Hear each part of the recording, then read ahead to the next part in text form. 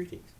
Welcome to my 21st podcast, an excerpt from a non-fiction volume called Hollywood Sojourn, A Writer's Perspective.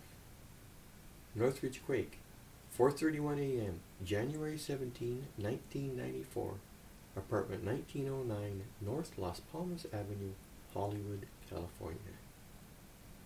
When it hit, I was sleeping on my back on the floor, with nothing to crash down on my head because I'd come from Canada to take Hollywood by storm 2 months before in a half-ton Ford filled with clothes.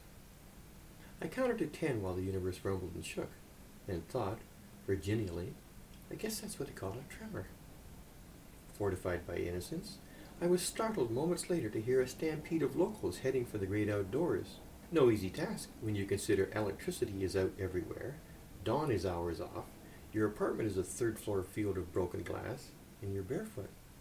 Even I know a lighter is possible death by gas, so I crawled about locating jeans, shoes, and my smokes before leisurely joining the others setting up camp on the sidewalk around a single candle, which, minutes later, flickered sufficiently for a cruising cop to bullhorn us into total compliance with the law and the night, from a distance of 200 yards.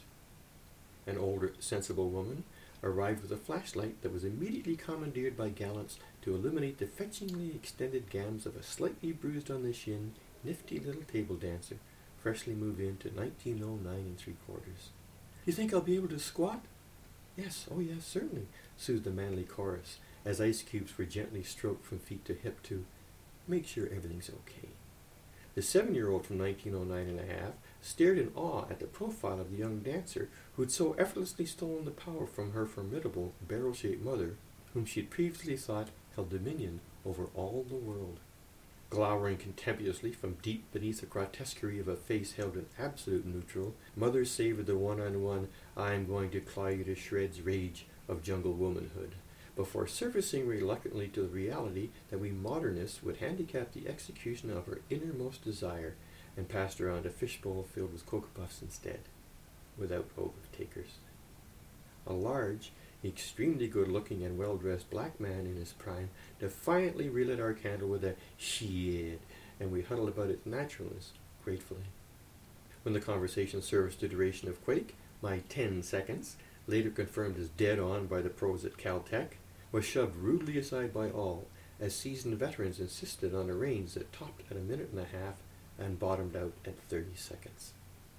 Round about this time, I was beginning to wise up to the fact that I'd been through something, because the sensible older lady's radio said so.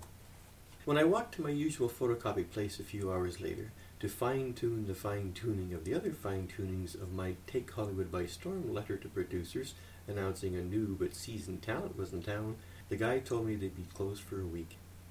How come, says I, disappointed. Because we just added 6.7, he shouts, revealing some kind of nervous disorder. We really had been through something, I thought, and looked around. Many sides, backs, and fronts of buildings were down. All the stores were closed, their windows a sea of glass on sidewalk and street. Cracks were everywhere in buildings, with whole corners ripped off. Across the way, amusement rides in a mall parking lot, naked of business, stood motionless, as did their operators, smoking cigarettes. A lone, tubby guy with balloons slowly traversing their midst, who looked like a clown and was dressed like a clown, a particularly distressing combination, suddenly went high up on one foot and gently released the balloons in a graceful, arresting ballet. Deeply moved by symbolism, I walked on. A variety store cashier in the only place open for blocks, with oriental courtesy, cheerfully confirmed my lotto ticket of 2 days before was out of the money. Declining the purchase of a proffered flashlight, because if I didn't buy one I'd be safe, I strolled past shelf after empty shelf looking for water, before settling on a Coke Classic, a Pepsi, an orange something or other, and a family-sized bag of fat and sodium-reduced pretzels.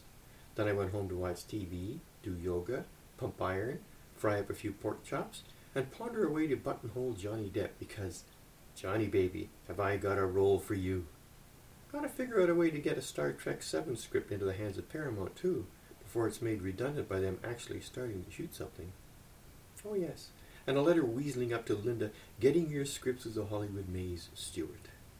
And did Jack Nicholson's gatekeeper actually give him the script I tossed in his van way back when? Anyhow, as I twisted the key in my knob, my neighbor, still reeling from the shock of her previous curbside humiliation at the feet of the dancer, fortified by a sound baritone, shook her door in mine with a 5.5, "Because I'm not one of your bimbos, that's why." As I stepped hastily inside and double-locked the door, mirth began trembling within. Considering her little spouse had sat meekly looking down between his knees throughout the lake show, I became increasingly tickled by the incongruity of her text, finally succumbing to my first belly laugh since the quake. It's no joke. An earthquake shakes you, like bone or tooth pain, at some daily, take-it-for-granted level that is profoundly disturbing. I haven't slept in 5 days.